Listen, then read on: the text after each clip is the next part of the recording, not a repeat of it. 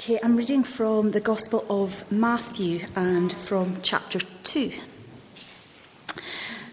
After Jesus was born in Bethlehem in Judea during the time of King Herod, Magi from the east came to Jerusalem and asked, "Where is the one who is born King of the Jews?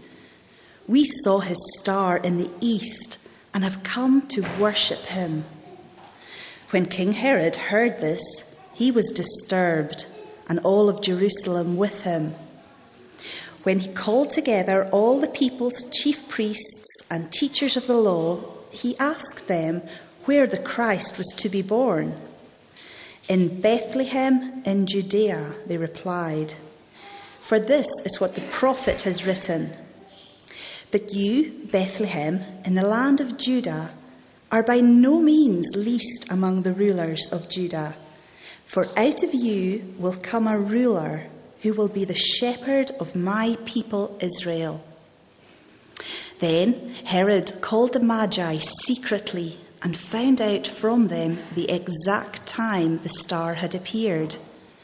He sent them to Bethlehem and said, "Go and make a careful search for the child. As soon as you find him, report to me, so that I too may go and worship him." After they had heard the king, they went on their way, and the star they had seen in the east went ahead of them until it stopped over the place where the child was. When they saw the star, they were overjoyed. On coming to the house, they saw the child with his mother Mary, and they bowed down and worshipped him. Then they opened their treasures and presented him with gifts of gold and of incense and of myrrh. And having been warned in a dream not to go back to Herod, they returned to their country by another route. Amen. Now, last year, and I think the year before, Wilma Kennedy came and sang to us, and she's going to come and sing to us again. And she almost persuaded her daughter to do a duet, but that's going to be next year. So, Wilma, welcome.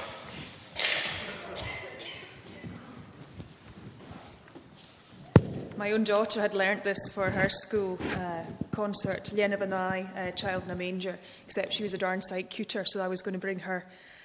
But she kind of suddenly got all kind of shy and nervous. So maybe another year, and she'll be here next year.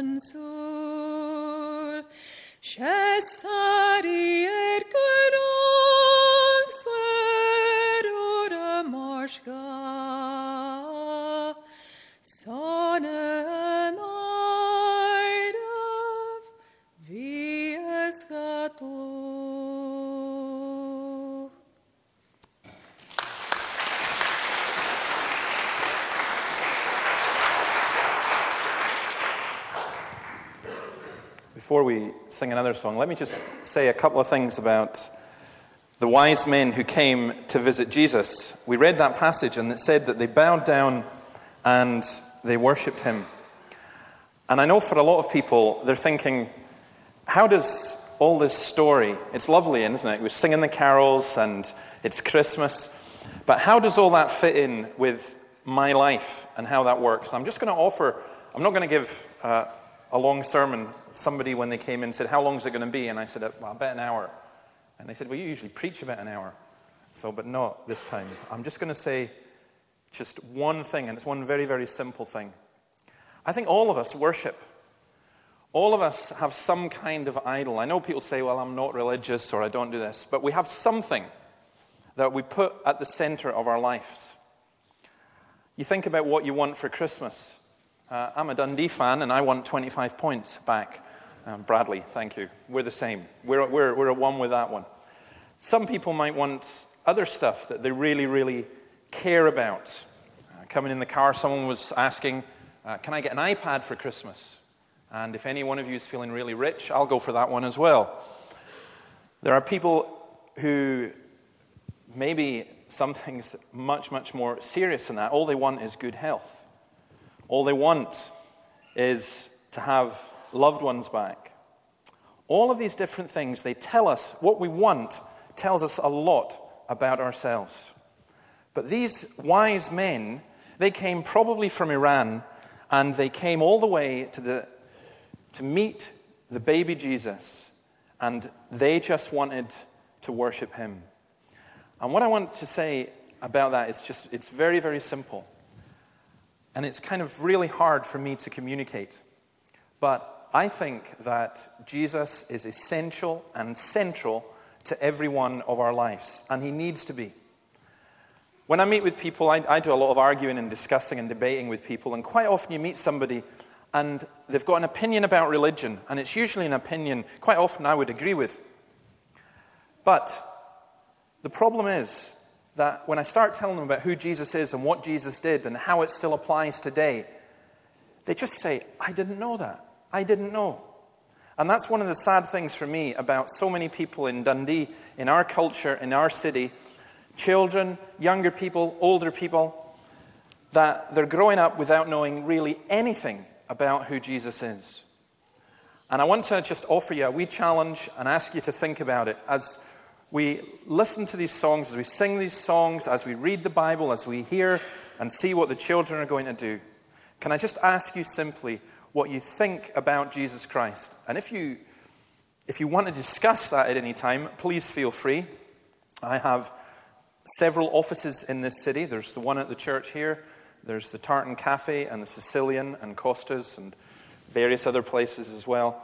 And I'm very happy to talk to you about it. But most of all, when it comes to the new year, why not make a New Year resolution, which was basically say, I'm going to find out about Jesus. I'm not asking you to say, right, I'm going to become a Christian. I'm asking you just simply that you try and find out about this child. King Herod heard about the child and he was disturbed and he wanted to kill him. The wise men heard about the child and they wanted to come and worship him. And at the end of the day, that's the choice that we all face. We either accept or we reject. And if you're going to make a decision about the most important person in the world, it's really, really good idea to have your information correct. So maybe you're not a church-going person. Well, an awful lot of us aren't, but we do want to find out more about Jesus Christ, and I would encourage you to do so. And please do speak to me at the end if you've got any questions or any comments that you want to make. There's a man called Paul, and he said once that for me to live is Christ, and to die is gain. There are people in this church whose lives have been completely changed because they really believe that they have met Jesus, and they have met Jesus. And for them to live is Christ. And the great thing is that gift is on offer to every single one of you. As I said, you might say, well, I'm not very religious. Well, a lot of the not very religious people came to believe in Jesus in the New Testament times, and it was the religious people who actually ended up crucifying him. So that one doesn't work. I just ask you very simply, what do you think of Christ?